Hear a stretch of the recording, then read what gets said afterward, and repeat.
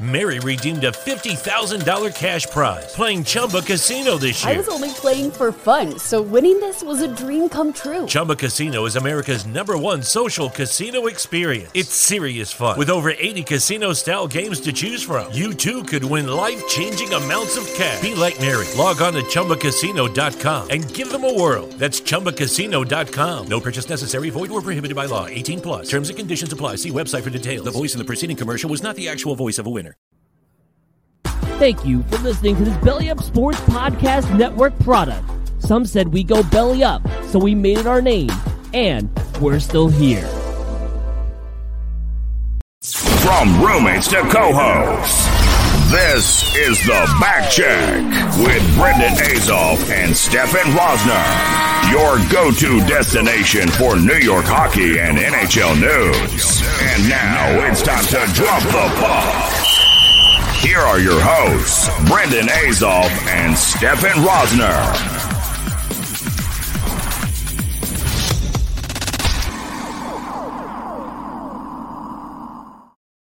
What's up, everybody? Welcome to Season 3, Episode 3 of The Back Check. With you, as always, is Brendan and Stefan. We got a lot to talk about on this episode. The Islanders were surging, had a loss and a little rough patch there, but they're going to kick it back into gear tonight. And then we also have the Rangers-Islanders clash, which, from my perspective, not a lot of optimism from the Rangers side. We got to talk about the Bruins' absolute front office debacle. We got to talk about Matthew Tkachuk showing the Brad Marchand-esque side of him. So there's a lot to go through, but first and foremost, Stefan, how you doing today? Good. I am on my 18th cup of coffee today. Here's a little Star Wars cup there, but got a little Chewbacca on the front. Yeah, a little Chewbacca. I will not make a sound effect there. But yeah, no. I mean, listen, the Islanders and Rangers going a little differently for both sides. I think the Rangers have lost a couple in a row now. So they lost 4 in a row, 0-2-2, won 3 in a row, and now they're 0-1-1 in their last 2. Yeah, they blow that lead to Detroit. I mean, listen, the Islanders played Detroit. They got shut out. They just came back and beat the Rangers after trailing 2 goals. This Detroit team is when all these players hit their prime, because they're all pretty similar in age at their core. They have this young core. They're going to be very good. Now, I'm not saying they're going to win or make the playoffs 25 straight years or whatever it was, because salary cap age can't really do that. But this team is, they have a legitimate goalie in Ville Husso, and we're going to get to Jordan Binnington in a sec or a couple minutes down the road. But this is a young talent. They also brought in veterans like David Perron, who really helped change the narrative there. Steve Yzerman at the helm, who's only going to improve this roster. This is a young team. And you're looking at, we look at the East, especially the Metro Division, though. It's like a changing of the times right now. You're looking at the East.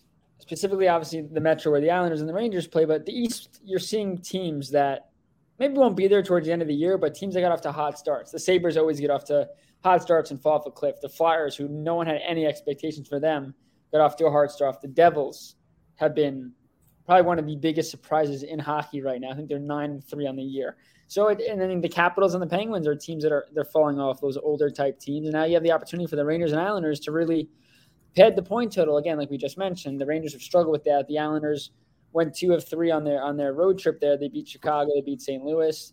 They had won 5 straight games too. So, for the Islanders right now, what's clicking? They're scoring goals. They're keeping the puck out of their own net. The penalty kill has been great. They have allowed a power play goal against in 4 straight contests, but overall, they're at 90.47% on the year, something along that lines, and their goaltending has been unreal. The missing link for the Islanders has been their power play. It's at 13.7%.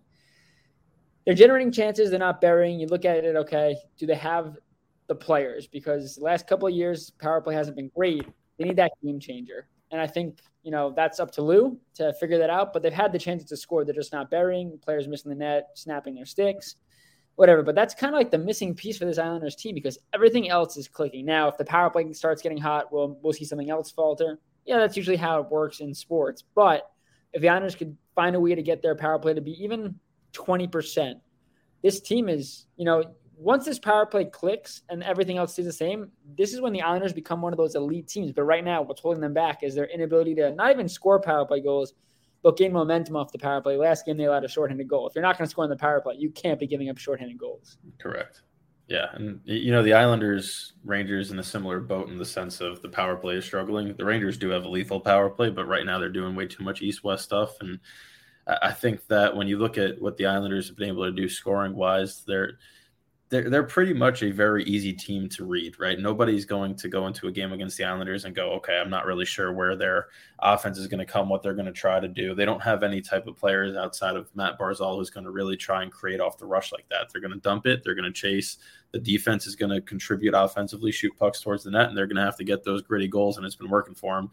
I mean, just the game they beat the Rangers the other night, I think all three of their goals were from right and around that slot area. Palmieri had one, Bailey had one. So they're succeeding at their game, and I think that's where they kind of lacked last season, is they got away from their games at times and they couldn't finish their chances. And now you're looking at it this year, and that's kind of changed early on. And the exact opposite has happened to the Rangers, who I think they're like 8.5 goals below what they're expected to have scored at 5-on-5.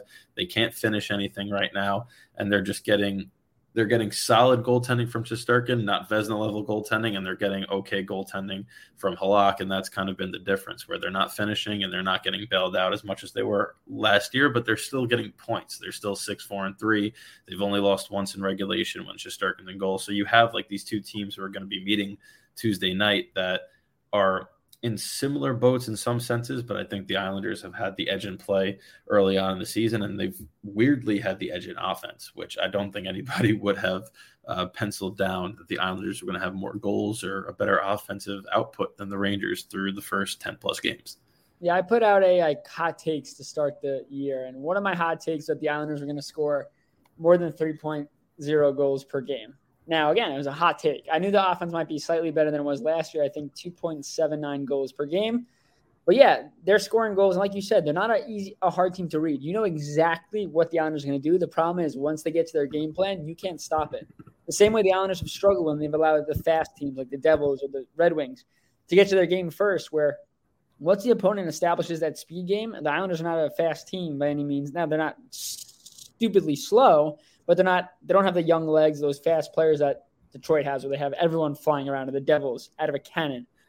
But once the Islanders get to their game, we've seen it. They've got enough to slow starts, but they find ways to win games. So that's really what it's been. You're back to Trotz-esque hockey, where if the Islanders score first or get a lead at any point in the game, they're going to lock it down. Where last year, if they were down 1-0, 2-0, perfect example, that Colorado Avalanche game where they go down 3-0 early in the second. Last year, that game is over. But the Islanders found their game, came back and won. And that just goes to show that they could play in this aggressive system. Things could pay off in that regards. And, it's been a positive. Again, they have not gotten off to strong starts, which is an issue. But when you have a goalie like Sorokin, as the Rangers know when they had Shesterkin, that's a luxury. Now, again, can it last a whole year? I mean, for Shesterkin it did, but that's probably the level that Shesterkin played last year. Unfortunately for him, he will never get to again. I mean, you're talking about a historic season. If he gets to it again, great for him, but it's going to be very hard for him to do that, which needs more support in front of him. And right now, Sorokin is playing to that level we saw Shesterkin at last year, and it's allowing the Islanders to learn the system, get their legs going. But it comes a time where eventually you have to see the Islanders start off strong. And I don't think we've seen a full 60-minute effort from them. And the positive is that they're over 500 without playing full 100% game. Yeah, I think that's one of my least favorite cliches in hockey, because I don't think there's ever a team that plays a full 60 minutes. No. You're always going to get pushback, because I remember last season, right, the Rangers I think they had 54 wins or whatever it was, and everyone was like, oh, they haven't played a full 60 minutes yet, and they're at 50. Well, no one plays a full – they're playing another NHL team. They're going to take a couple of minutes over. But you can control slow – like, there's one – we talk about it all the time. You could lose a game. Like, you're not going to win and go 82-0, but it's how you lose. Like, again, when the Islanders played the Devils – effort was an issue. Effort should never be an issue. You lose because the other team outplays you in the sense that they scored more goals and took advantage. But effort can never be an issue, and I think that was a concern early on. But when you say full 60, it's like, all right, get off to a stronger start. There should be no reason why you have 2 or 3 shots on goal in the first period. You should come out of the gates flying. Again, let the other team control pace of play, but don't give up or don't back down. Keep trying to fight to your game plan. I don't think the fight's been there for a full 60, which is probably more what I meant. So once the Islanders could do that again, because they play a style where they're aggressive on the forecheck, they're stopping transitions, and that's how they have to slow these fast teams down. It's all about forechecking. And I think people don't really understand that. They're like, oh, they hang back. Fast teams, they just transition the puck. Yeah, but if you're always on the forecheck, or at least pressuring them, they can't break out with speed, and that limits their whole entire game plan, allows you to play yours. I think that's the biggest thing for the Islanders, is consistently getting to their game plan just a tad earlier. But while they don't, Sorokin and even Varlamov, but more Sorokin because he's the starter, he shut the door and allows the Islanders to find it and win, and that's why they have a 7-5-0 record.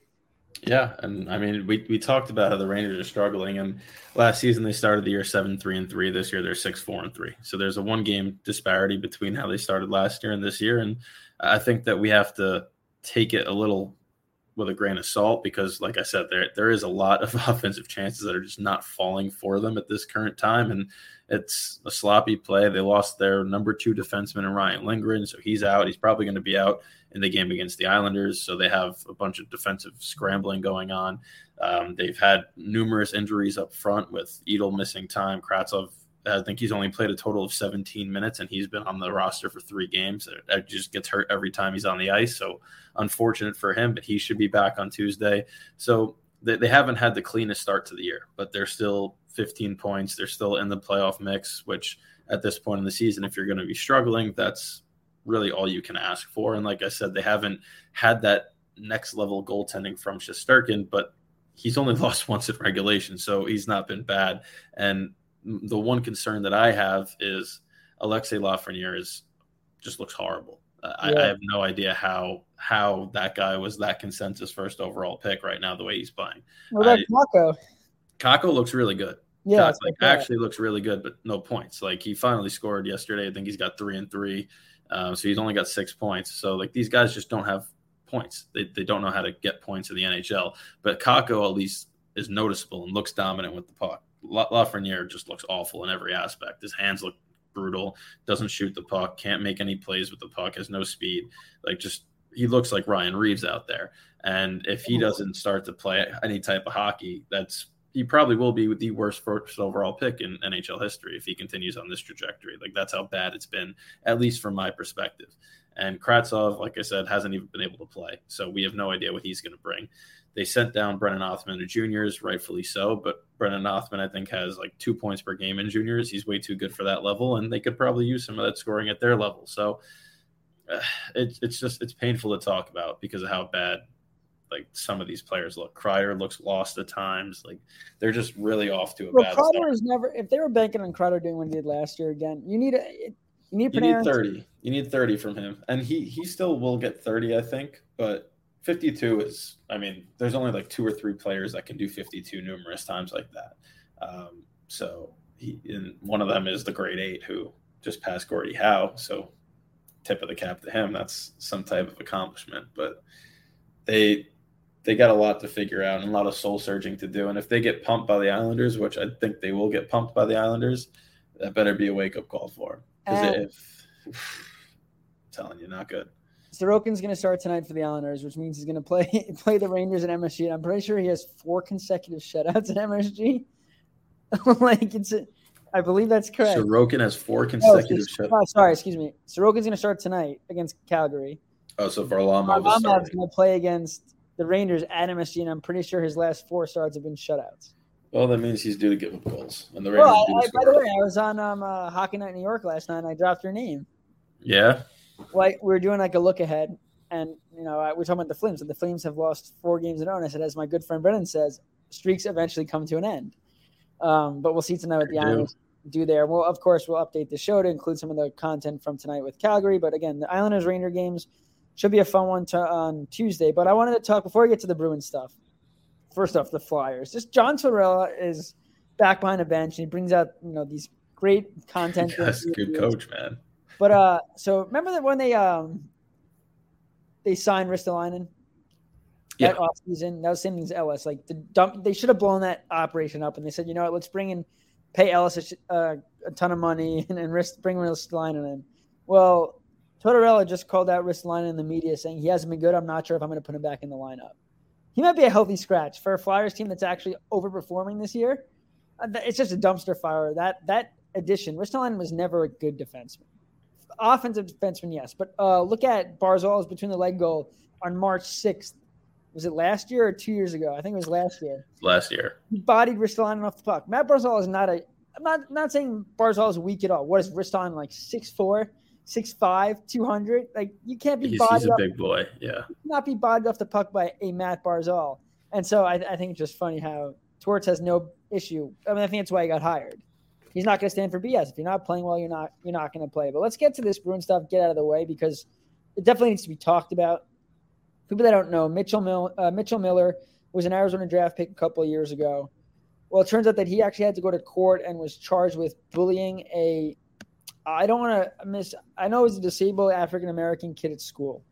And years and years of abusing this kid, racial slurs. I think he made him lick a toilet seat or do something in the bathroom. Just horrific things. He put a lollipop in the urinal and made him. It's just absurd crap that, so now the whole thing is, well, do we believe in second chances? Do you have a right? And so the Boston Bruins end up signing this kid. And it just, first off, this Boston Bruins team is one of the best teams in hockey right now. They didn't need a fourth round pick who dominated in the USHL. There was no need for this move. They sign him. They go under fire in the media. Everyone flips on them. Fan base flips on them. The players even questioned why.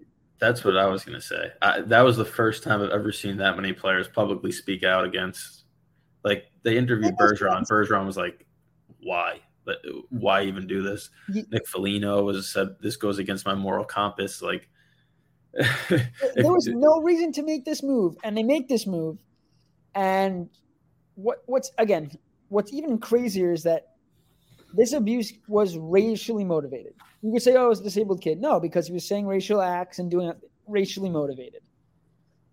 The person representing Miller, his agent, is African American, and took on this case and backed it up, saying like, we have very few African American kids. You're pretty much saying like, if I could bring this guy on, you should give him a second chance. But some people don't deserve second chance. And again, does he deserve a second chance at life and playing pro hockey? Yes. But it is a privilege to play in the NHL. And when you do acts like that, again, this was not one incident where people believe like, oh, this was just one bully. No, years and years of abuse. When he was drafted, the victim said his heart hurt to see him drafted. He never apologized. He only apologized after he was drafted. And then over the last couple of days or months when there were teams talking about signing him, did he reach out again on Instagram to apologize. Never truly apologized for what he did. I don't think he has much remorse for what he did. And then it comes out that he's working with all these groups to better himself. And then one of the groups pretty much quote tweeted that BS statement and said, we have not worked with him. And then today or yesterday, last night, the Bruins rescinded their thing. And Cam Neely today comes out and goes, this was probably my biggest mistake ever. He said he never talked to the family of the victim. Which is mind-boggling. How do you not? And this is like, this didn't just happen. You had months before you signed this kid to go and research and do this stuff. How did you not talk to the family that he was abused by to get how does that happen? Even if it was completely if it had no impact on his decision, which it should have, but even if it had no impact, just the courtesy aspect of, what situation has happened here, what the media backlash, like if you don't, then you're completely numb to everything going on in the world and in hockey community right now. So if you didn't have the integrity to just reach out and say, hey, we're thinking about, offering Mitchell Miller. We just wanted to reach out to you as a courtesy, go over this. Like, how do you not do that? And Sweeney even said, he goes, I spoke to the players and their first response was why. That should have been it. Game over. This has not been. This guy was especially the Bruins. The Bruins have the oldest, one of the oldest leadership groups established. They're one of the most respected leadership groups and one of the most respected captains in Patrice Bergeron. If him and that leadership group is saying, we don't really think that's a good idea, maybe you should listen to them. Again, this is a fourth round. This wasn't the next coming of McDavid or Makar. Like, this guy was not a top, highly touted prospect at all. It just mind-boggling. And then, listen, I would have had actually more. There's very little respect for their organization right now, which rightfully deserved. But I would have had more respect for them if they kept him on the roster, had him in the AHL, didn't let him play in the NHL, but worked through it. Then when the media fell on them, then decide to get rid of it. You look even worse that you made a mistake and you allowed media to just, you were so embarrassed that you had to cut it. Because that should never be a reason for your decision-making. It shouldn't be what the media puts pressure on you. The media puts pressure on everybody.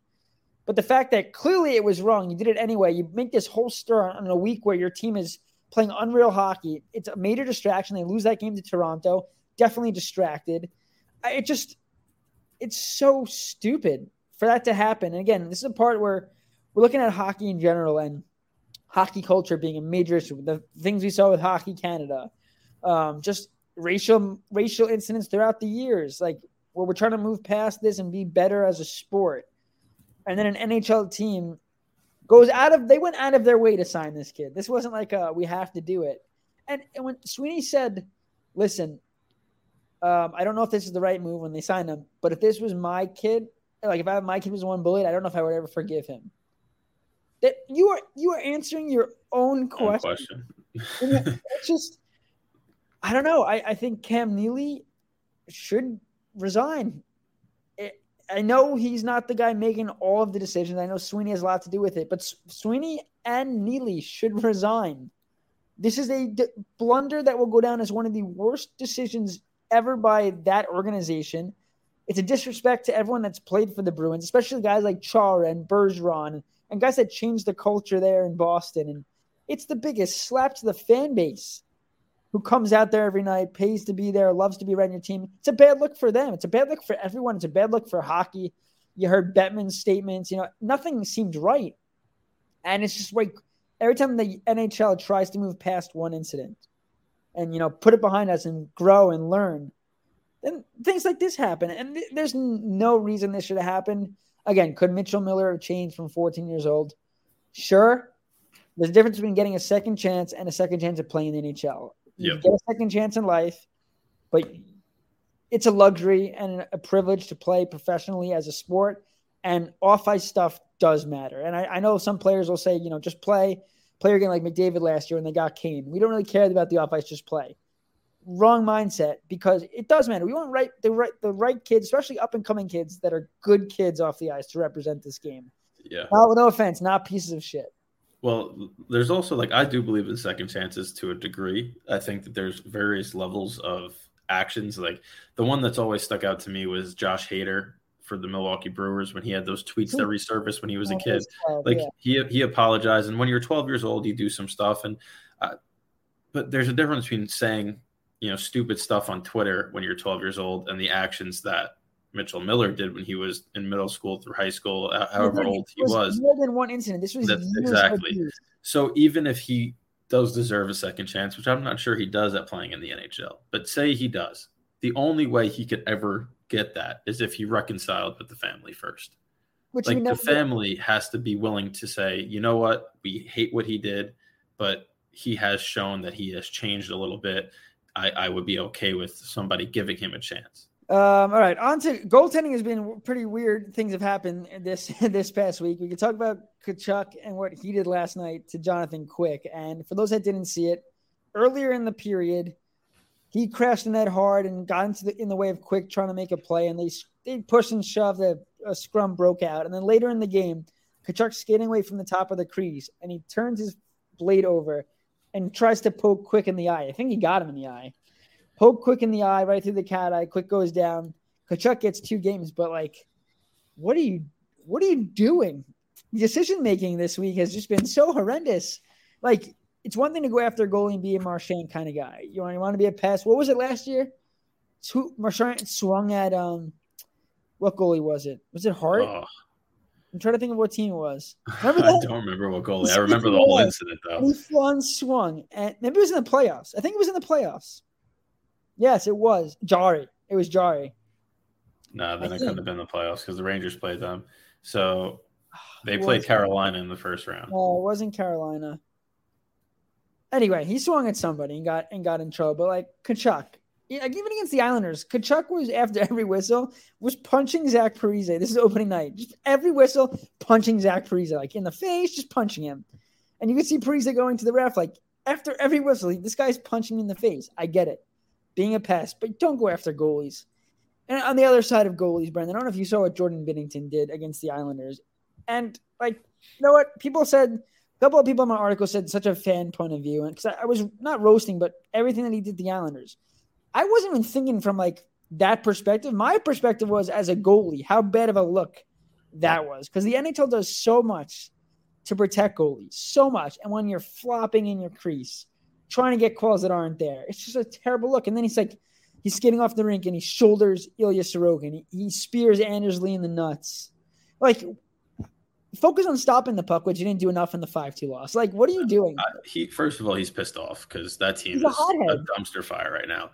But he's just trying to get under the skin. Like, if he did something more malicious, I would be like, all right, that's a little ridiculous. He didn't really hit him that hard. He just skated through him. Oh, yeah. But that's just he's a pest, and he's which I get it, but if you're a pest but you focus too much on being a pest and you don't do your job, you're useless. Like Marchand's good at being a pest but doing his job. Like he'll cross check a goalie in the face and then score between the legs. Like that's the problem is a goalie. Like if a goalie's a pest, which Binnington is, like, and I'm not saying he's not, like, I think everyone he might be becoming one of the most hated players in the league, but a goalie that's a pest, it just when they do something like that, it becomes so much more noticeable because they're not in the regular play of the game.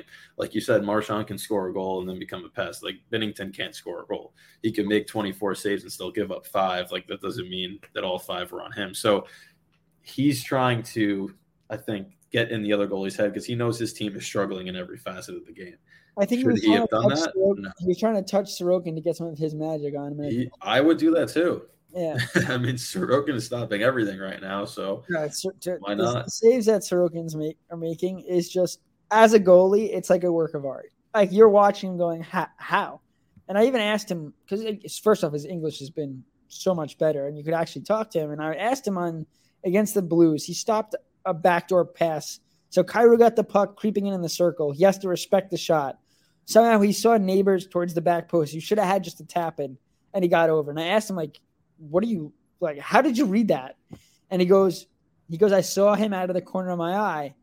And right when I saw him go to move that pass, I just pushed off really hard and got there. But it's just how quick you have to be. I mean, him and Shesterkin's anticipation level is what stands out. They're so good at reading the play in front of them. When they have no chance of making a save, they usually end up making it 9 out of 10 times. And we still can't get a Shesterkin-Sorokin matchup. We got one. We had one early on last year. That's when Sorokin made the save of the year, one of the saves when he dove back on Panarin, right? But it was Sorokin versus Alak. Now we're looking at Shesterkin versus Varlamov. Like, what do we got to do? And they only play one more time after this too. Yeah, which is just that's horrendous. It's bad scheduling, but it's just hectic going on. And we didn't even talk about the Josh Anderson hit. I mean, that was – I don't know how Pietrangelo got up, and I don't know how he got up that quickly without being injured and just started throwing haymakers.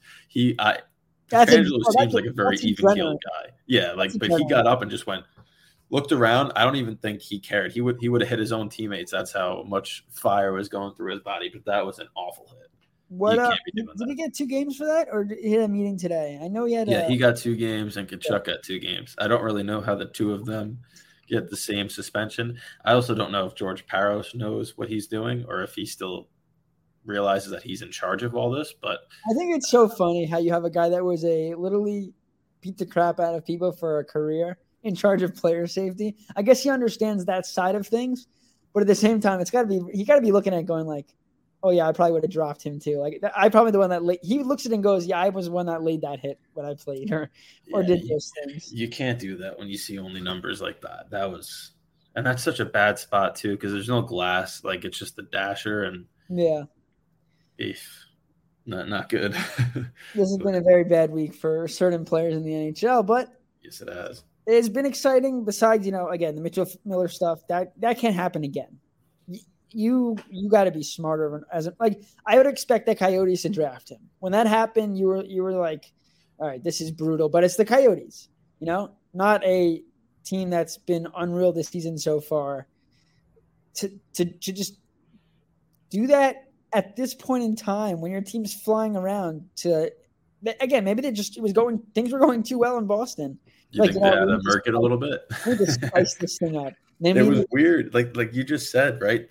Every single storyline narrative about that team was going so well. Your head coach was Jim Montgomery, who, had the falling out in Dallas, had to take care of himself, gets his first job back, and all of a sudden, very good coach, by the way. He took Dallas on some runs there too before he had to take care of his own business.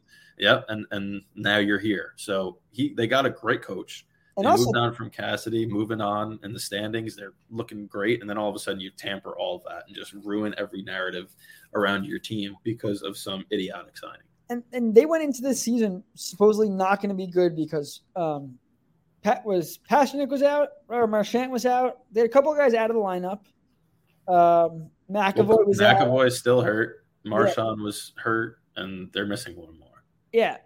And so that they're going to have a lot of issues being healthy to start. And then they come off to this great start. And then ownership and general manager said, you know what, let's just stop this right now. It's too good to be true. And a lot of Boston fans came out, and you could feel how much pain they were in to see this happen. But hopefully the family, what's the name? Carell Myers, I'm pretty sure is the last name.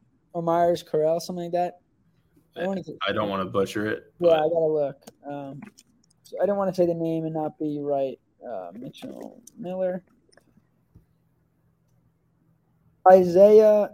Oh, I gotta find it. The kid's name was Isaiah, and I feel incredibly bad for him. Like, it's just Myers Crothers is the name. Isaiah Myers Crothers. Yeah, just first off, bullying at any point is wrong. As someone who was bullied, it's unfortunate. It is what it is. It happens in school, but it's a completely different thing when it's racially motivated. We have to be better. Again, culture has to change in hockey. It's already a freaking mess. And the only thing, you can't really look back at it. You could learn from your mistakes, but you have to learn from the mistakes and move forward. That's what the NHL has to do to be more inclusive, to get black players, like Kadri winning the cup was great. For the Muslim community, that's not really well represented in the NHL. For them to win a cup, showing kids that, hey, you could look like Nazem Kadri and play in the NHL, which is probably one of the first players to ever do that. I know there's been a couple, but to win and be there. You got African-American players coming up more. We need to grow the game, and these are just shots to the chest and holding the league back from growth. And it gets a lot of bad reps from around other sports because it's a white man's game. It doesn't have to be that way. It shouldn't be that way. Anyone can play. Just things like this cannot happen because it's a slap in the face to everyone that's working hard to change the game. It's just NHL's got to be better. Teams got to be better. They got to be smarter. Again, you don't have to play to the PR, play to the media. You do what you think's the best thing to do to help your team. Mitchell Miller was not helping the Boston Bruins, and he wasn't even going to be allowed to play in the NHL because Bettman had to agree to that, and I don't think that was going to happen. So, again, major blunder, but we have Islanders-Rangers coming up on Tuesday. The Islanders play tonight against Calgary. Rangers looking to, figure things out. The Islanders are looking to start a new win streak. They play 4 teams this week that have struggled as of late. And, we'll see if goalies can calm down a little bit like Binnington and Jonathan Quick. Hopefully he's okay. People have to stop slashing goalies and doing things to goalies, but it's the NHL, and it's a great league, and hopefully the competition stays as good as it's been against surprising teams in the East so far. Some dumpster fires of teams. Columbus, Johnny Gaudreau. Oh, man, imagine him on the Devils. Yeah. Because the Devils look good right now, and narrative voice. He effed up. Columbus is atrocious. Last place in the league. The Coyotes play at Mullet. The arena is called Mullet Arena, and they have a better record. It's just crazy. But Brendan, as always, pleasure talking to you. We'll catch up soon, and enjoy the rest of your day, guys. The Back Check is your one-stop shop for NHL news and all things Rangers and Islanders. Thanks for sticking with us for this edition of The Back Check. Follow the show on social media at BackCheckPod. Lucky Land Casino, asking people, what's the weirdest place you've gotten lucky? Lucky? In line at the deli, I guess? Aha, in my dentist's office. More than once, actually. Do I have to say? Yes, you do. In the car before my kids' PTA meeting. Really? Yes. Excuse me, what's the weirdest place you've gotten lucky? I never win and tell. Well, there you have it. You can get lucky anywhere, playing at LuckyLandSlots.com. Play for free right now. Are you feeling lucky? No purchase necessary. Void where prohibited by law. 18+. Terms and conditions apply. See website for details. Listen, if you're still living with bladder accidents, stop. It's time to get your life back. I was just like you until I found real relief with Axonics therapy. It's not a pill or a pad. It's a clinically proven advanced treatment. Get started at findrealrelief.com. That's findrealrelief.com. Consult a bladder specialist to find out if Axonics is right for you. Results and experiences may vary. For more information about safety and potential risks, go to findrealrelief.com.